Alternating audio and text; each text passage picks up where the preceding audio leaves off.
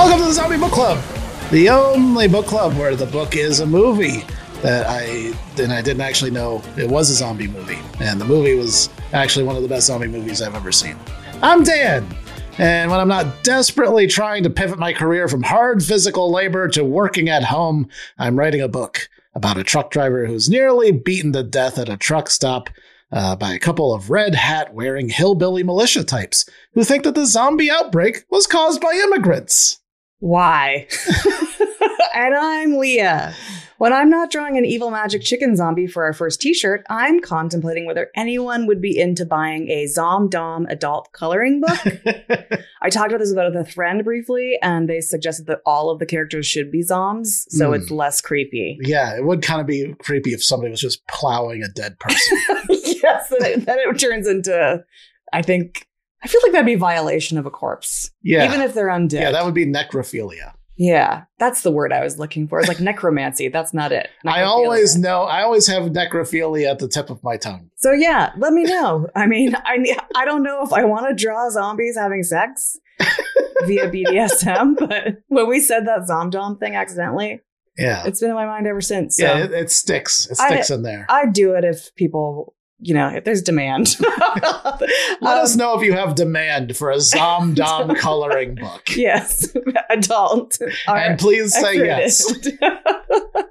Today we are talking about the movie Cargo because we literally could not find a single streaming platform with 28 Days Later on it. Yeah, we wanted to watch 28 Days Later, and literally it's gone from the shelves on all online streaming platforms, including Vudu, which is one where you pay for the movie. You just pay them and they give it to you. I didn't think that this was like up for debate, but it is.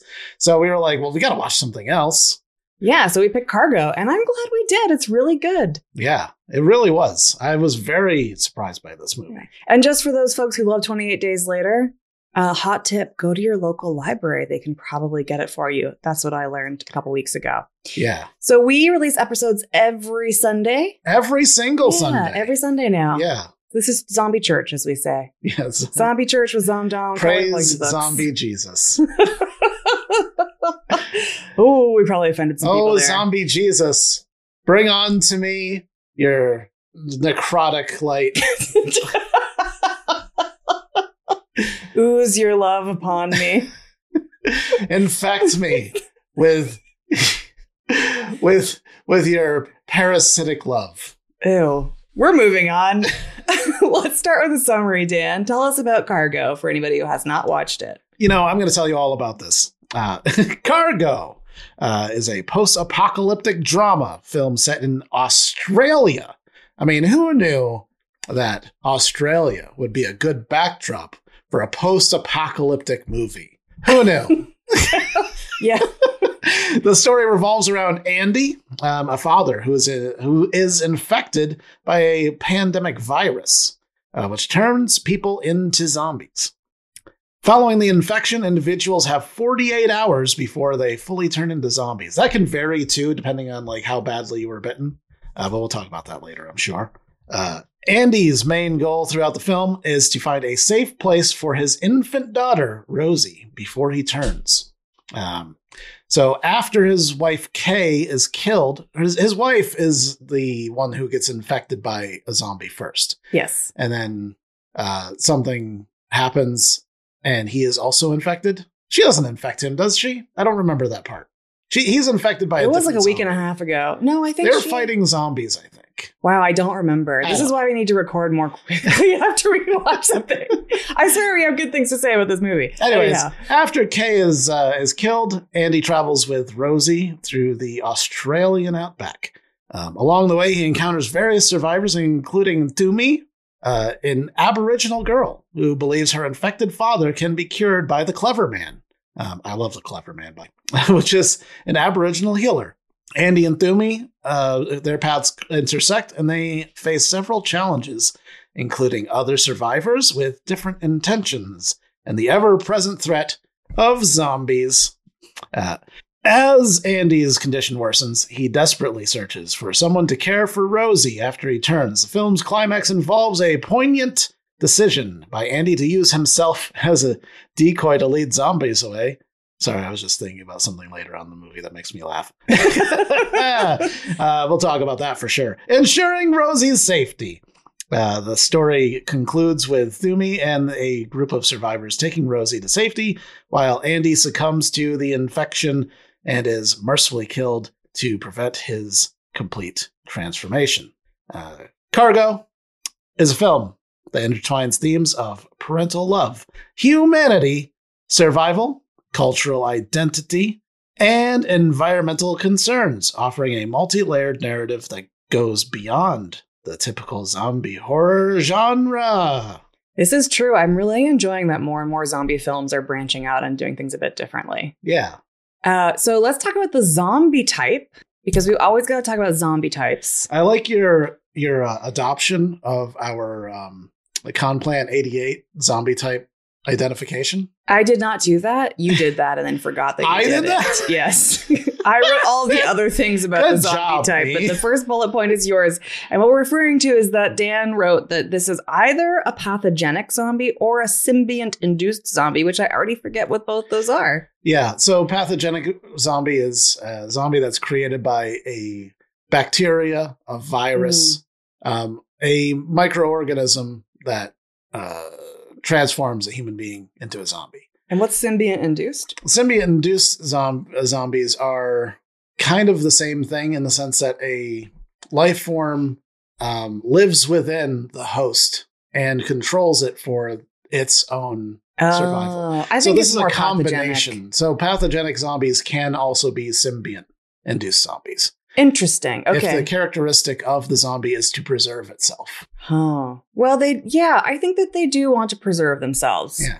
We'll get I into do that. also think that it's a virus or a bacteria. I think you're right. It's both, because one, they have like a weird zombie goo that as they're turning, this like nasty orangey goo comes out of their like all the orifices. I mean, I'm assuming all the orifices. We don't know. Crusting out of their eyes and nose and mouth all over the place. It's disgusting and very, very nasty. Yeah. And I think the goo itself is probably contagious. It might be. And then the symbiont part of it, I think, is that they have this very strange need to hibernate. So there wasn't a lot of explanation about like when they need to hibernate specifically. Yeah, or why. Yeah, but we have a bunch of zombies with their heads in the sand, which I definitely think is a metaphor. Yeah. For humanity and people who act sort of zombified. And like we start to see this too from the main character as like he's like succumbing to the side effects of his disease. Yeah. He just like feels compelled to dig into the ground and shove his head into the ground. Yeah. Or like to stand against a wall and like put his head against the wall. Yeah, in a dark tunnel so that there's no light. So there's something interesting going there. And I would say that they are moderately paced. I don't think I saw any full out running, but they weren't like super slow Shaun of the Dead shamblers either. They weren't shambling, but they weren't sprinting. No, they were just having a moderate walk. I feel like it's kind of a realistic, because like they would kind of like sometimes gallop a little. Wasn't quite a run. It was more like a skip. They skipped their way to their meal. They would get a little bit faster when they were excited, but still, best case scenario, a very slow jog. Like that jog you do and you've been running for a while, but you know you got to keep doing it, but you don't want to. My current fastest running pace. Also mine. I shouldn't run at all. So there were a lot of existential questions and themes for me that came up in this movie. And we're going to start with some of the easier ones, I think, and then work our way down, because definitely I want to return to the metaphor of the head in the sand. Yeah. But I think one of the obvious ones is the theme of like parental love and sacrifice, which TBH, I have no children. Yeah. But it was interesting. Well, we have dogs. And I imagine, yes, that's true. And any parent would agree that dogs are exactly the same as raising children. We have lost all of our Christian and parents audience to this episode. But that's true. I would go to great lengths. If I knew I was going to become a zombie in 48 hours, I would definitely find a way to make sure that my little buddies are taken care of. Yeah, we'd call up our dog sitters and be like, "Can you dog sit forever? you can have the house. Bella, please, move in here. We'll bestow our house to you." But anyhow, Andy's journey really is driven by his determination to protect his infant daughter. That is all that matters to him. Like when he knows that he's going to die, he's trying to figure out what on earth is going to happen to this pretty much newborn baby. And I do think that there is like an inherent parental thing that happens. Parents tell me, again, I'm not one, where you will just do pretty much anything to protect the well-being of your child. I will know as an aunt, the very first time I became an aunt of my eldest sister's son, when he was born, when I first saw him, my immediate thought was, I will fucking kill anybody who comes near this baby and threatens him. So I guess I've had that like vicariously, I guess, for my nieces and nephews, that feeling of extreme protection. I would do a lot to make sure that they're okay. But I can only imagine that it's more intense when it's your child. Yeah, I imagine. Yeah. And then, Dan, you were talking a little bit about how this film is a metaphor beyond just a person who's a human about to become a zombie. I was talking about this just now. Well, earlier. The film is a metaphor for the world that we leave behind for our children, adding a thoughtful layer to the horror genre. I think this is a common thing that we think about now. I don't think generations before us gave a shit about the planet. Depends on which cultures you're talking about. That's true. Yes. So I take that back for some of you, but not all of you. Our recent ancestors, mine probably didn't care too much. So this idea that like if you bring a child into this world, that it's going to be like thousands of times more difficult for them than it will be for you. And like maybe it's best not to do that or to try to make the world a little bit better.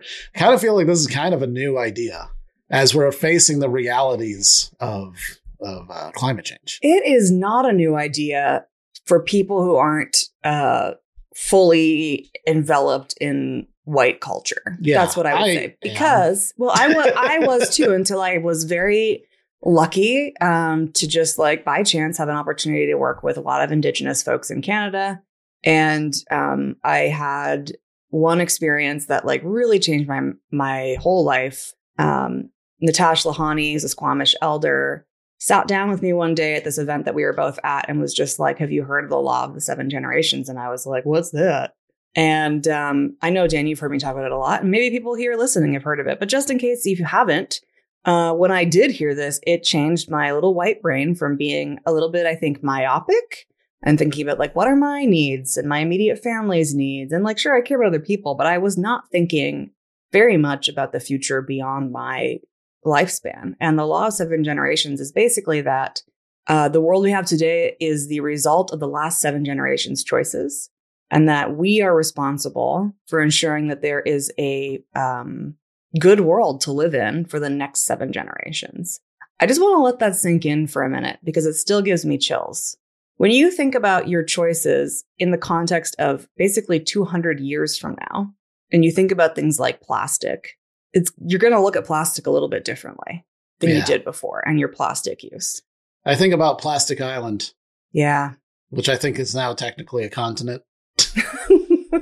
But I do think that you're right. Like, I think that there is, because of climate change, more and more people of many cultural backgrounds are waking up to the fact that the next generation, like people that are young now, like in this case, Andy's daughter, Rosie, by the time she grows up, we don't know what kind of world she's going to have. Yeah. And that's just scary. And I think that it is motivating for some people, obviously not enough, to really think about how we can do things differently to preserve a really incredible world that is very, very conducive to human life if we're thoughtful about our relationship with the earth. So I think it really is a metaphor for like what we leave behind for our children.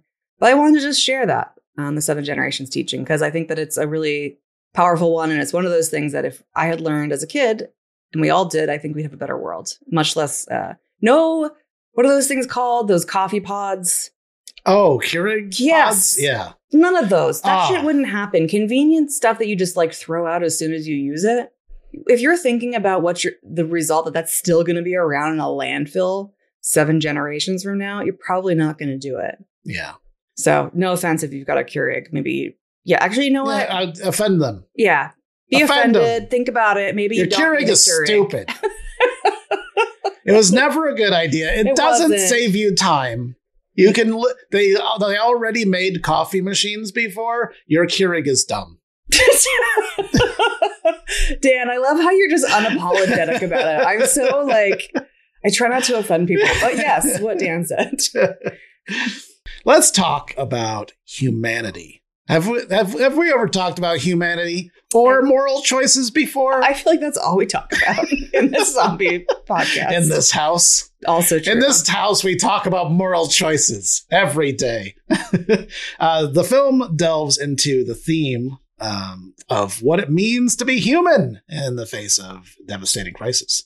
It explores the moral choices characters have to make to survive and how these choices impact their humanity. This theme is particularly evident in the interactions between different survivors, each making different choices under desperate circumstances. I feel like what's under the surface with that description is like there's people who try to hold on to a sense of ethics and care for other humans. And then there's other people who want to exploit the situation for their own profit and gain. Yeah, there's definitely like characters that are characterizing both of those things. Yeah, I think that's a common theme in zombie literature. I haven't really talked about the characters much, but what comes to mind is there's this guy, and I don't even know his name. Just call him What's-His-Face. What's-His-Face? Because he doesn't deserve a name. Stupid What's-His-Face. He's trying to take control of all of the oil pipelines. So he has this whole like setup. He has a big truck. He's going around because he thinks that the world's going to come back to what it was before. And he's like, I'm going to own the oil. I want to own the oil. I want to be rich when all of this blows over. And then there's people like the Aboriginals are like, it's not gonna blow over, dude. Yeah. That's a direct line from the movie. They're like, bruh. Not gonna happen. But also he's doing like all kinds of like really messed up stuff, like trapping Aboriginal people in cages to use them as bait for zombies so that he can clear out zombies easier. Yeah, this guy is not a good guy. This makes me think of another really key theme to this movie and much of zombie literature that I think is worth continuously exploring, which is just like, when you're desperate, what are you willing to do to survive? Because this man was desperate. So it's interesting to think like, yeah, he was desperate for the world that he knew to come back. Yes. And he creepily looked at it as an opportunity, as like a get rich quick scheme. Yeah. And he also didn't really see the humanity of people who are different from him, like the Aboriginal people. But I think like in the case of Cargo, there is a lot of just survival in the face of overwhelming odds. Andy in particular, struggling with that when he encounters What's-His-Face, because one of the things that I think is like one of those like, what would you do moments in this film that connects back to like your humanity and your willingness to figure out how to survive and do things you would not normally do, is when Andy encounters What's-His-Face, and What's-His-Face makes him go out with him on a run, which is the first time where he sees Toomey caught in a cage. And he has this moment where like he's making eye contact with this little girl. I don't know how old she is, Dan. What do you think? Like she's got to be 10 or less. Yeah, 10 or 11. Yeah, somewhere in there. And he wants to get her out. He's like, this is fucked. Yeah. But he's having to make a decision. Like his daughter, Rosie, is back at the camp of What's-His-Face's, what's her name's? With Yeah. what's her name? What's her name is his quote unquote wife. We find out later that she did never agreed to be with this guy. No, in fact, she had a husband that died in the explosion at the oil refinery. And then this guy showed up and basically like has made her his, like, she's basically his captured. housewife. Yeah, she's basically captured. She doesn't really have a choice and she hasn't encountered people she could leave. So anyways, she is back at camp with Rosie and you can see him calculating, like, do I try and do something or not? And before we say what he does, what would you do in that scenario, Dan? I mean, I was already thinking it. And I was like, I hope he does what I'm thinking, which is this guy has all the things that you need, but he's also unhinged and dangerous. And the people in the cages are more likely to be valuable allies if I do something to save them. And I'm running out of time as Martin Freeman and also have a loaded rifle standing behind What's-His-Face? Who's Martin Freeman? Andy? Yeah, that's the actor's name. I'm so bad at acting. It's played by Martin Freeman. Okay. I just realized... The character's name is Andy. I should specify. I just realized that we forgot a very important detail. People were like, why is What's-His-Face putting Aboriginal folks in cages? Well, one, he's racist. I think that's clear. But two, he's doing it because what he does is he like puts on a boombox with a really ridiculous song and then attracts all the zombies to the cage. The person's basically live bait, and then he shoots all the zombies and takes all of their valuables. Yeah. That's literally what this guy is doing. He is really unhinged. Yeah. And I know what I would do if I had a weapon and I felt that I could overpower him. I would definitely just be like, I think when you see that somebody's put somebody else in a cage and it's the apocalypse. Yeah. This is a time where you got to act quickly and just kill him. Yeah. I would have shot him in the back, and then I would have shot him 2 more times in the back. Yeah. Yeah. And then let Toomey out. Yeah. And then been like, Toomey, there's a, let's go free the clever man. Also, I need you to raise my baby. Yeah, that eventually does get there. I would just jump right to the point, and I'd be like, listen, guys, I don't have long. I've got this baby. I helped you out. You helped me out. The end. Yeah. And I think movie over. I guess it did add a lot more drama to it all because he goes back to the camp, and that's when I think at some point he gets to be alone with the quote unquote wife, and she explains to him that she is basically his captured person. And they try to escape. Mm-hmm. That doesn't work.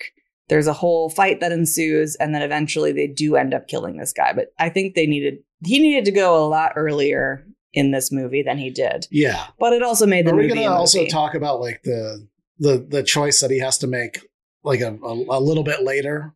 Pause. What choice? There's another point a little bit after this. It's in the middle of the night, and Andy has decided to escape with his baby. He's going to take what's his name's fake wife with him. They're all going to leave, and they go in very silently. They grab the keys to the pickup truck. He grabs the rifle that he was using earlier that day. Right. That could have been the moment. And then they leave. But the whole time I'm like, this guy is not a good guy. He's not going to let you just get away. He is going to chase you to the ends of the earth because that's who this person is. Shoot him in his sleep.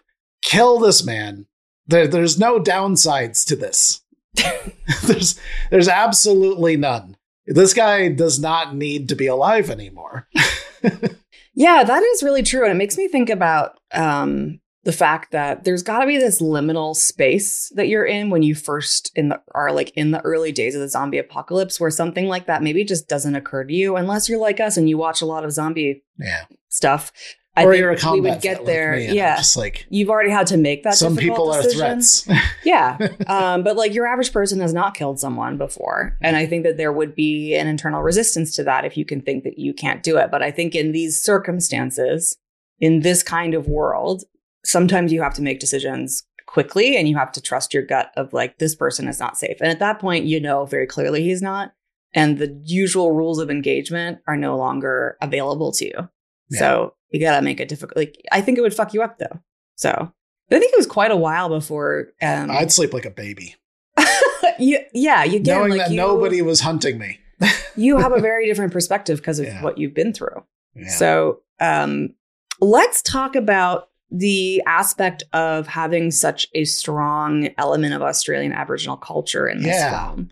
I think that this was really incredible and unique, and I like that they really showcased it. It wasn't just like set dressing. It wasn't an environmental thing. It wasn't something that they briefly mentioned and glossed over. Like it is a core part of the story. Yeah, and Toomey is, I think, the most interesting character in my mind. So after he encounters her in the cage, we learn later that Toomey's father has been zombified, and she is trying to. Yeah, they put a harmonica in his mouth. Yeah.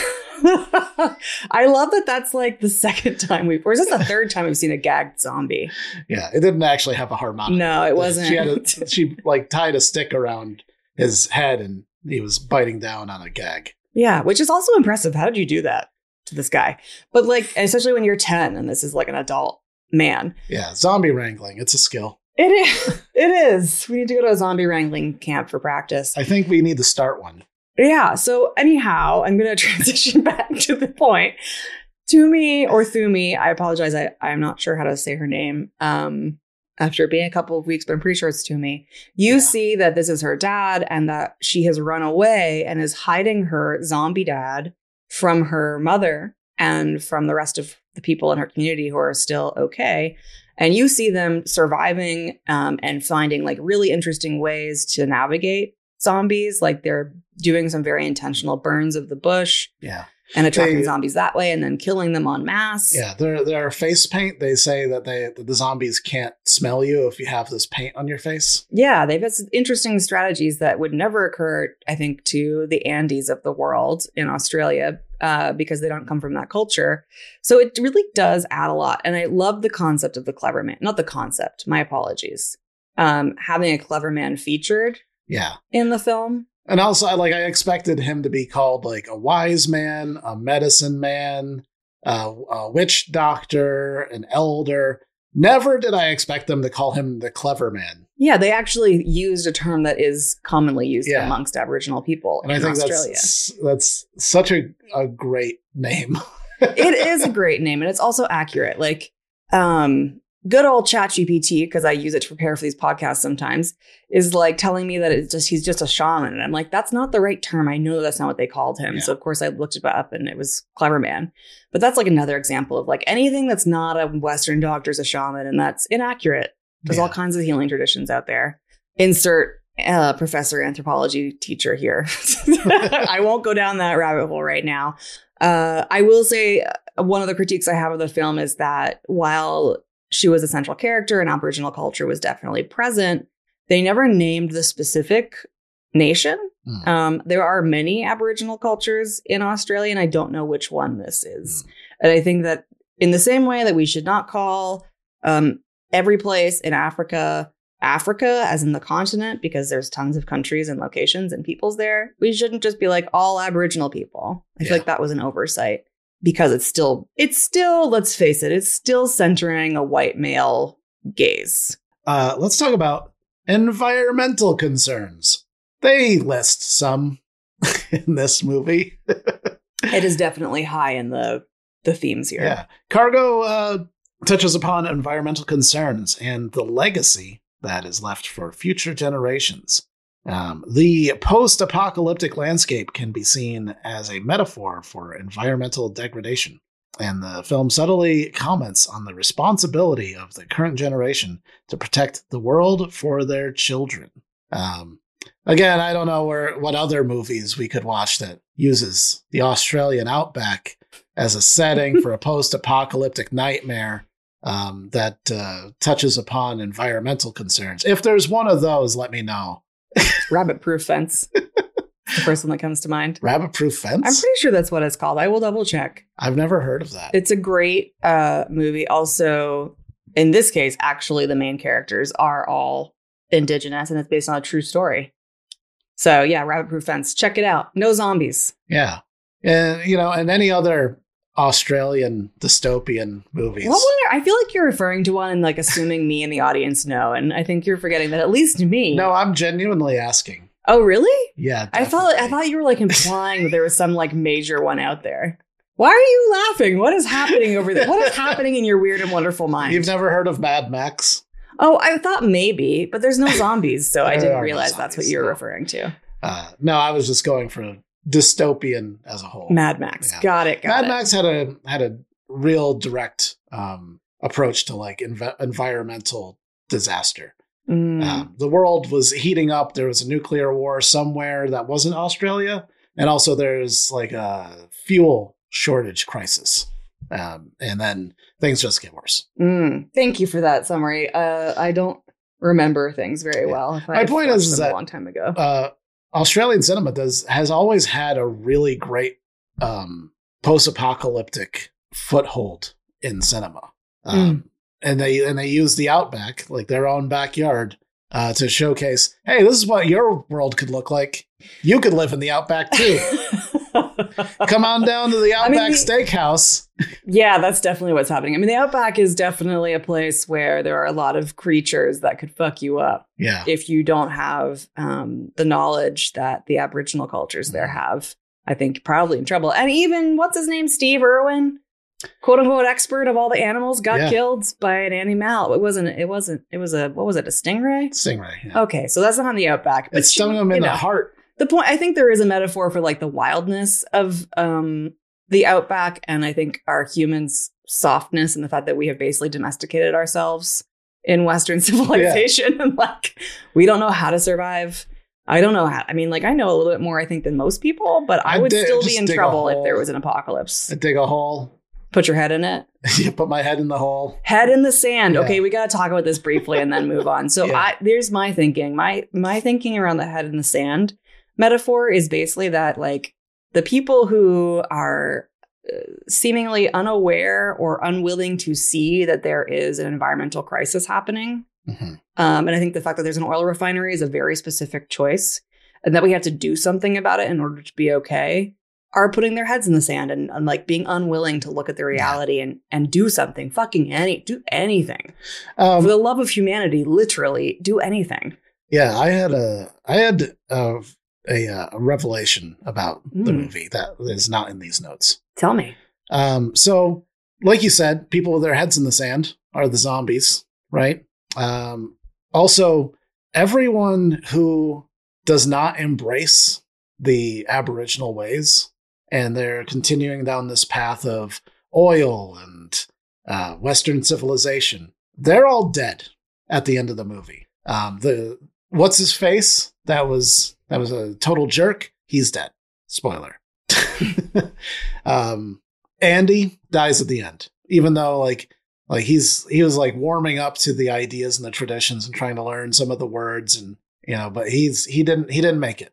But also, very interestingly, and this is a detail you wouldn't really notice unless you paid attention to like the signage around the oil fields and the logos, is that Toomey's father is wearing the uniform of the oil company. Oh yeah, I don't think I caught that at all. So he was an Aboriginal person who was working for the oil company, and he was embracing those Western ways and this greed and rejecting his old ways, even though he still had all of that knowledge and skill that he passed down to Toomey.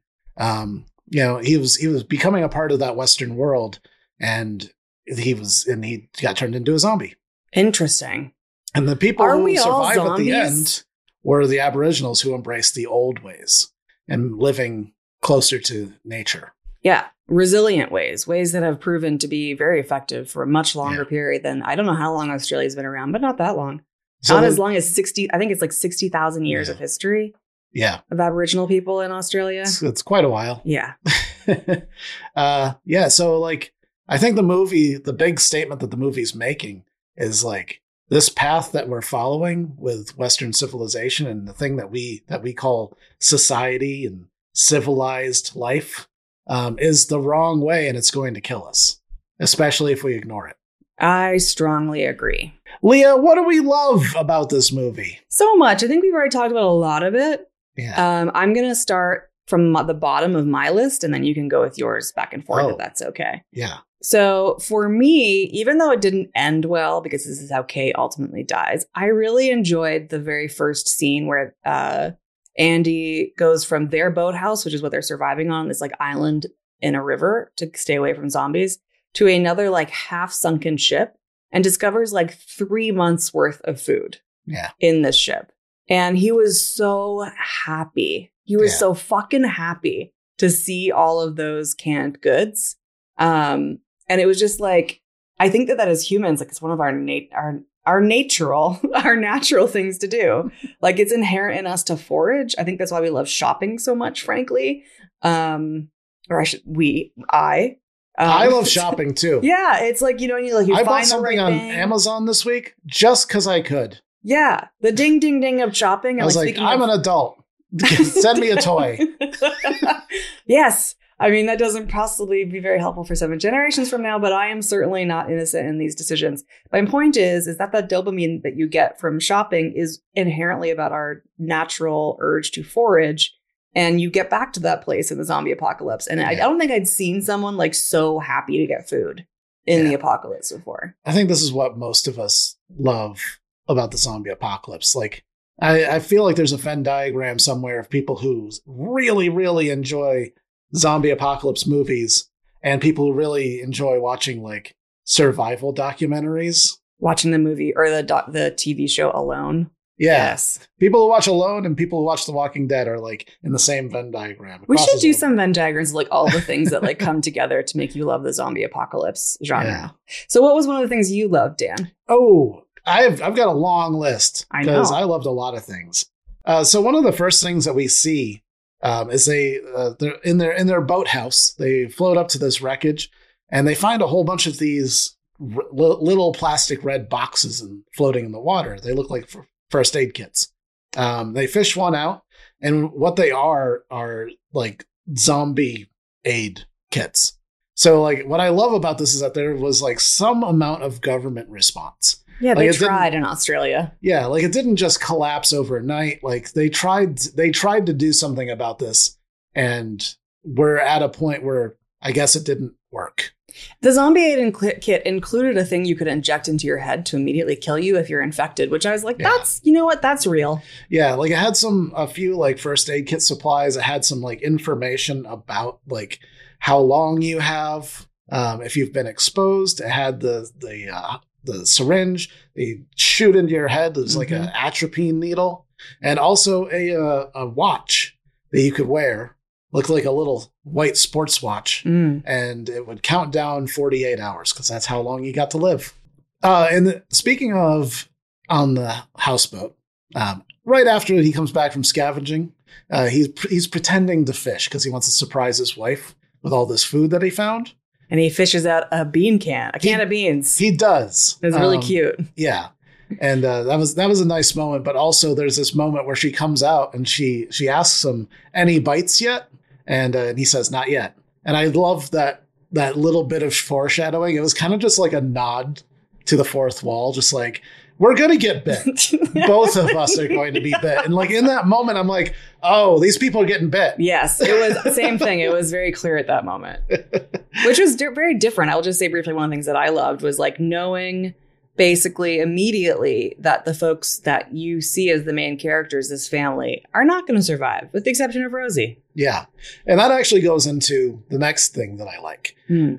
So many movies, like if you watched World War Z, so many people have such wonderful things to say about World War Z, but if you really look at it, it's just kind of an action movie with Brad Pitt. Yes. And this movie, the main characters are not action heroes. They're just normal people, and they're not there to like solve the zombie problem. They're not there. They're not going in guns a-blazing. They are barely getting by. They are out of their element, and that makes it so much more frightening whenever there is a situation where there's any number of zombies. It can be 1, it could be 20, equally frightening in this case. I think oh, sorry. Well, just because you don't know if Martin Freeman, aka Andy, is even going to be able to do anything about it. The best thing he can do is just run. Yeah. And I mean, there's a lot of this movie where I'm like, he's going to eat his kid. That's what's going to happen. That's going to be the end of this movie. He's going to die and eat his kid. We're watching a movie where at the end, they just eat a baby. Yeah. Thankfully, that's not what happens. So the last thing I want to say, give a shout out to that I really loved was something very innovative. And I might even say this is actually also a survival tip in the zombie apocalypse. Using zombies as transportation. This kind of reminds me of Vermin Love Supreme. I think that he would do something similar. But what was really like innovative in the moment was Andy knew that he only had a very small amount of time left. And so he basically, with Toomey, like asked her if she would take care of Rosie. And at that point, he knew that she was far away from her family and that she wanted to go back, and that they were basically actively looking for her family as he was getting more and more close to becoming a zombie. And so he basically collected guts, strung them onto the end of a stick, tied the stick to himself somehow, and told her to get on his back. And she basically steered him towards her where she knew her family likely was by essentially a carrot gut stick. Yeah. like he was a burro. Yeah. Pack muling its way up and down the Grand Canyon with a carrot gut stick. Yeah, she was on his back and then Rosie was on her back. So it's also like a very hilarious image. This movie, for the most part, is fairly serious, but I cannot deny that when they popped up in the mist riding on the back of zombie Andy like he's a fucking mule. I had a full-on belly laugh. It was great. And it's really smart. So like just a survival tip, impromptu one. If you're in a zombie apocalypse and you can manage to bridle a zombie, just get a stick with something appealing to it on the end. And then you can the direction of the stick is the direction the zombie will walk. Yeah. It's genius. Especially if you're a kid. I don't know if this is so viable for adults. Like if I climbed on somebody's back. Yeah, that might not go so well. But if you're a kid, this is a great tip. I just jump on some tiny zombie's back. Like somebody was barely 150 pounds when they were alive. And I'm just like, yeah! Yeah, I don't think that would, they probably collapse. Like, you know, adults giving adults piggyback rides is tough unless one of you is much smaller than the other.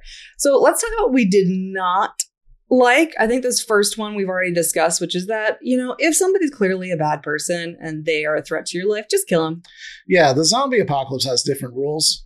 And, you know, there's themes of like how things affect your humanity. But I think we talked about this in another episode where I feel like you have like some humanity points. And you just spend a few of your humanity points to deal with somebody who's an obvious threat that's going to kill you later. That's an interesting video game, like not just having like a little life bar, but your humanity bar. Yeah, and when in your travels after, like you find somebody needy on the side of the road and you hand them a can of beans and you get those points back and you become human again. Just a little bit. Yeah, like the can of beans isn't equivalent to like murdering somebody in their sleep. No. But... You know, if you have enough beans, eventually it cancels out. I don't know. I mean, this is one of those things where like the morals of today's society versus the morals of this one are different. I think maybe that's true in the zombie apocalypse, but I just feel the need to say no number of beans equals a human's life. I disagree.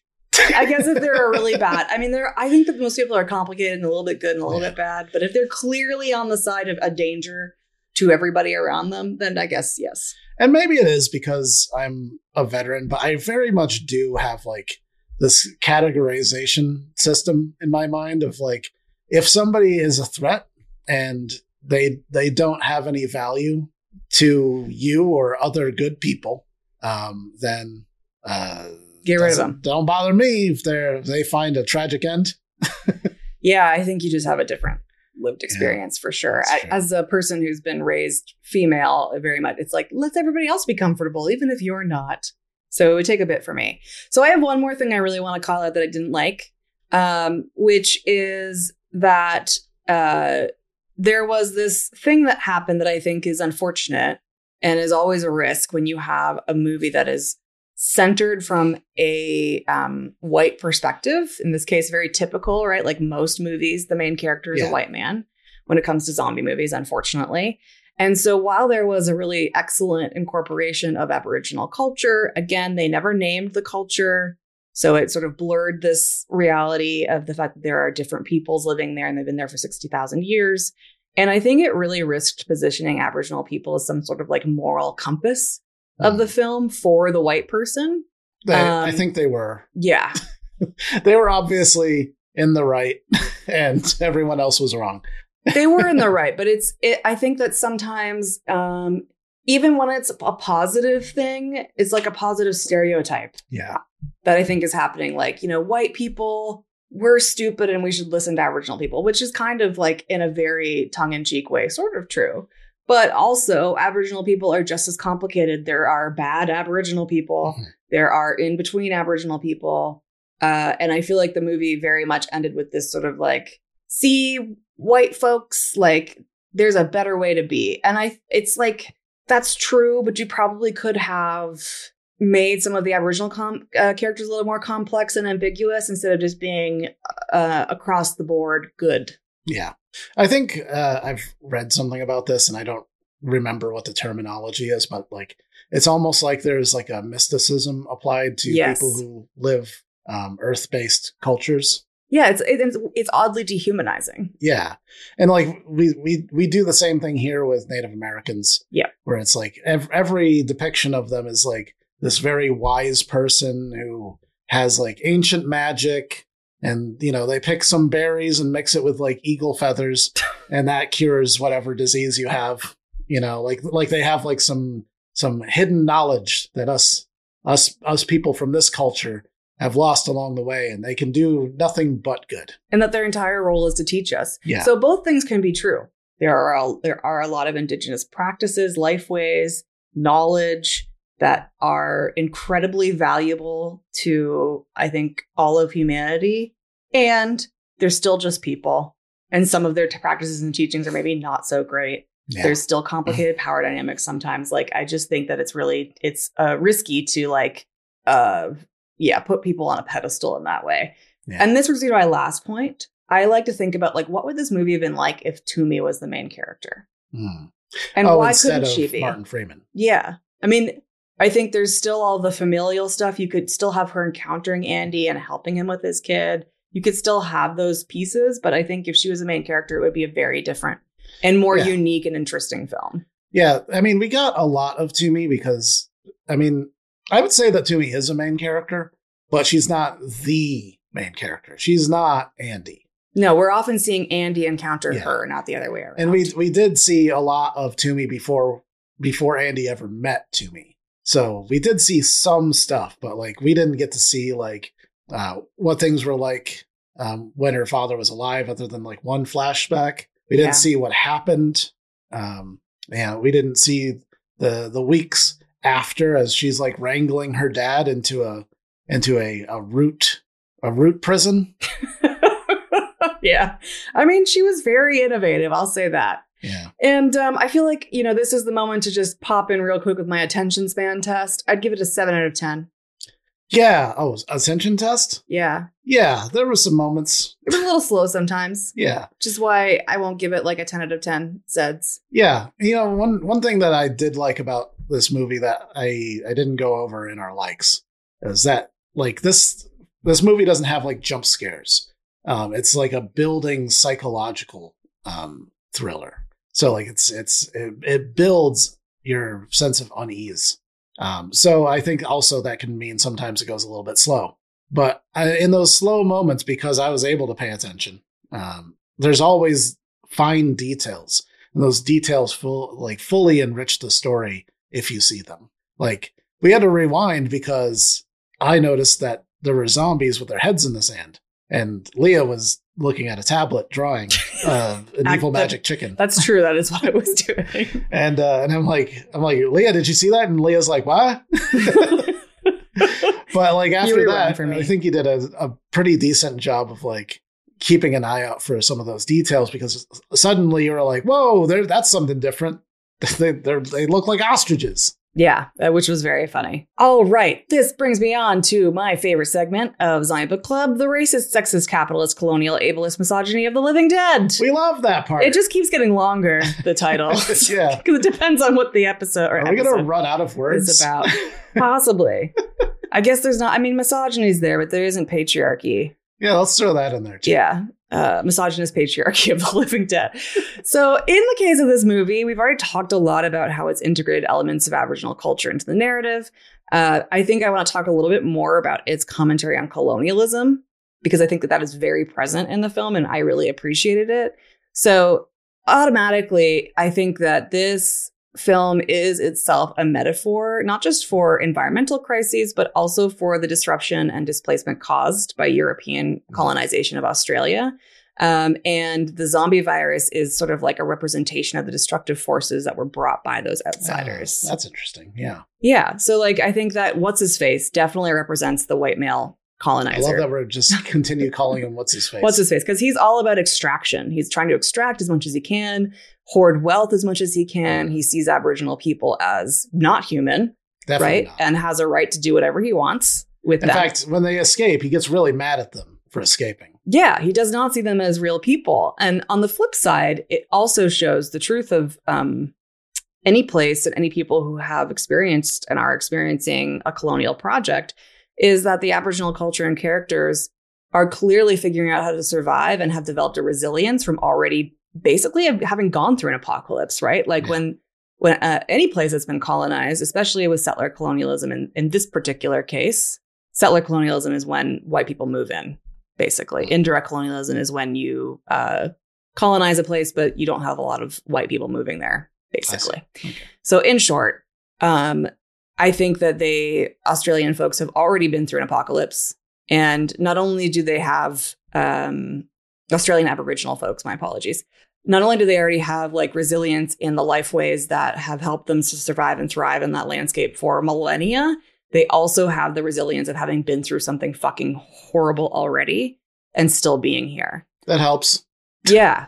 And I think that is really, really interesting thing to just think about. And I appreciated being a theme of this movie. I will say I didn't have a lot of critiques on like sexism or racism in this, other than that sort of reification of Aboriginal people. But I think overall it was a pretty well done film in this way. Yeah, definitely. Let's talk about survival tips. Survival tips? Yeah, there were some good ones in this show.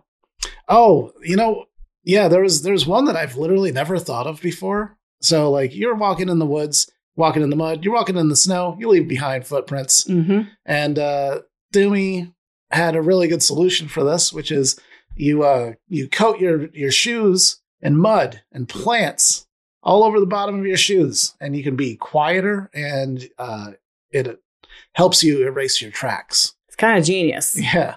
So I definitely want to employ that one. Yeah. Like just a few little pine boughs would do the trick. I mean, it would kind of look like somebody was scraping pine boughs across the snow where we live, but it wouldn't look like a footprint. Again, works for a specific landscape. Yeah. Adapting to your landscape is key here for survival.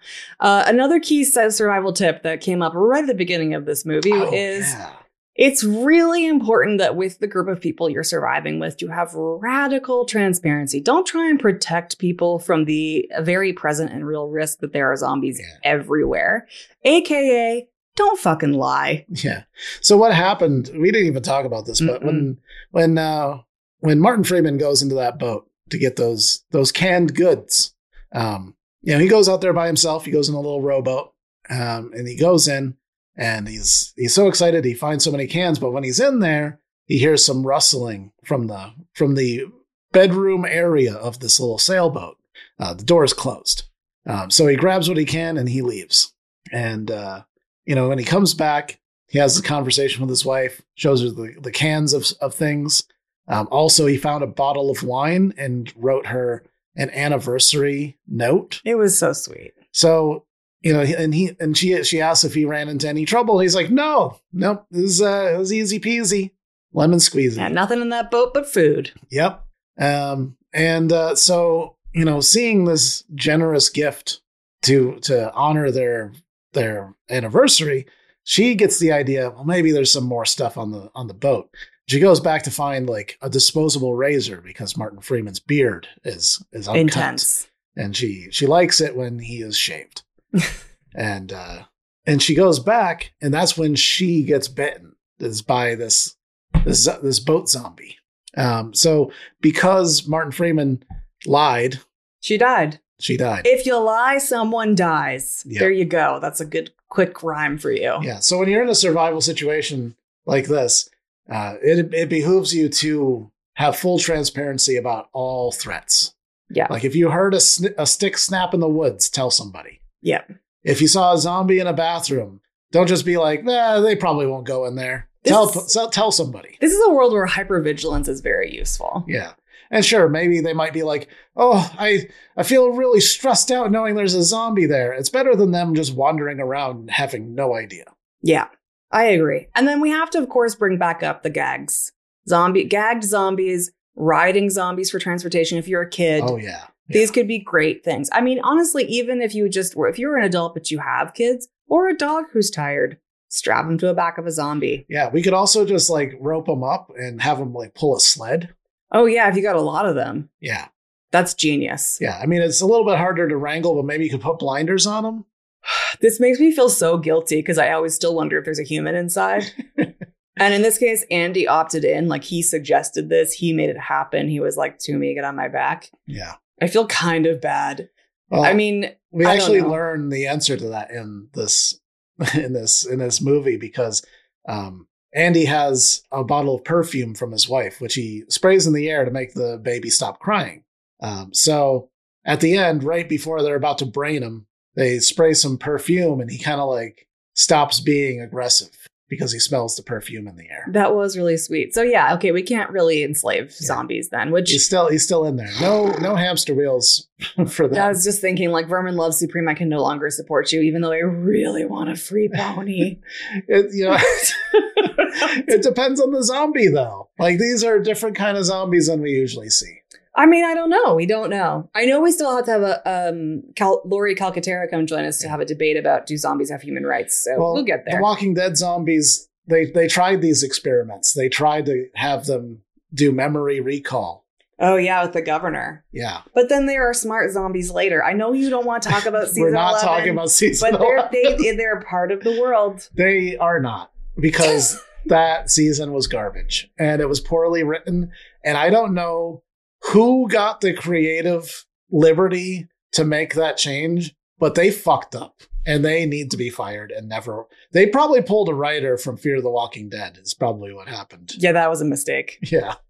Sorry, Fear the Walking Dead. You were good for the first season, maybe 2. Yeah, I'd say 3 seasons were decent. And then after that, it's a big what the fuck. Yeah.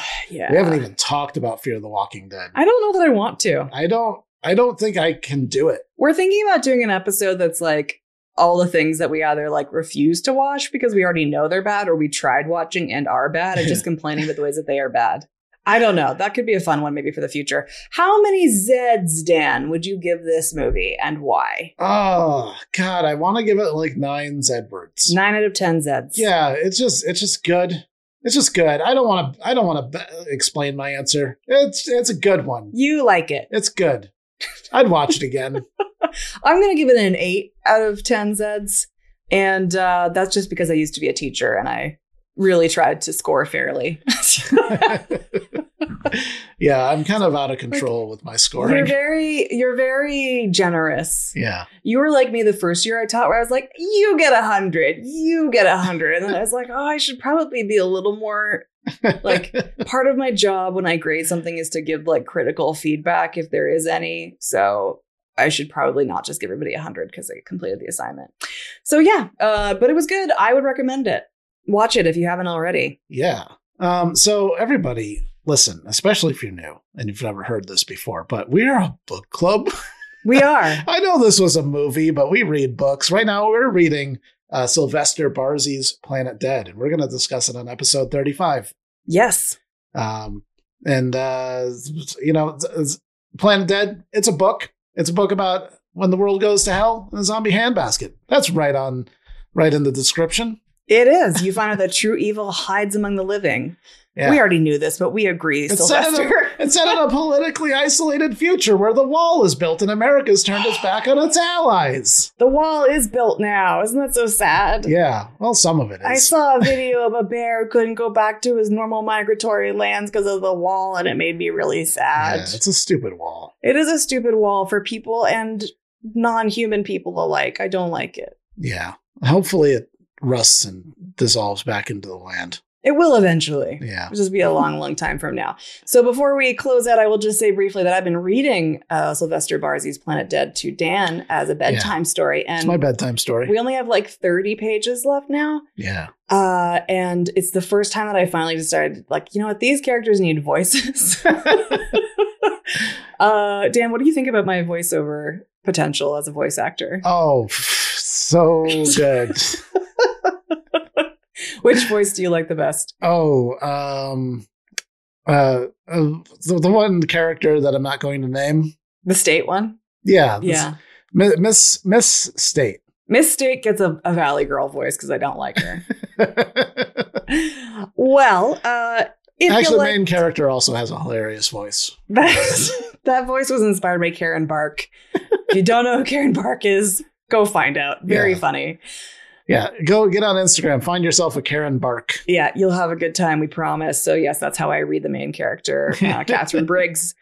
So please, we love some interaction on this pod. If you've got a burning question, a zombie apocalypse tip, we might play it on air and respond. You can call us at 614-699-0006. That's 614-699-0006. Or you can email us at zombiebookclubpodcast@gmail.com. Don't forget, send us your clucks. Yeah. Also, all of this stuff is in the description. We've also got a link tree for all of our social media. And also every link for every platform that you can find this podcast on. If you haven't found your podcast platform that you like. Yeah. Like if you're on YouTube, for example, and you're like, I don't know if I want to sit on YouTube all day, getting YouTube ads in the middle of this podcast. You can go to Spotify. You can go to Apple Podcasts. The Apple one. Audible. It's so many places now. Yeah. But just please, we need at least 10 mother cluckers. Okay, just give us a voicemail with your best Evil Magic Chicken Zombie cluck. And if we do that, we will pick one on air that is going to get the first Evil Magic Chicken Zombie t-shirt. TBD when that happens, because honestly, we're not professional. We're just making this shit up as we go. But I would really love to hear your clucks. Yeah. Bring it on. And also, the other thing we're requesting for future Casual Dead episodes is survival stories. If you've been through a real life wild story you want to share, we're going to have a future Casual Dead episode about that. That's going to be the next Casual Dead, right? Maybe. Sure, let's do it. Next Casual Dead. Okay. I thought it was. I thought we were going to talk to zombiecosis, but maybe both. Yeah, maybe. We got time. I don't know. Get it to us fast because we'll need them. Yeah. So hope that you're having a lovely day, evening, middle of the night, and that if you are bit, go bite others. Yeah, bite somebody. Yeah. Bite your family first. Thanks for listening. Then bite your friends. Yeah. Don't bite your dog. You can't transmit the zombie virus to dogs. This isn't Resident Evil. We don't talk about Resident Evil. No animals are bitching on this don't podcast. bite any animals. Other than human ones. Thanks everybody for listening. Au revoir. Goodbye. The apocalypse is nigh. Bye. Bye.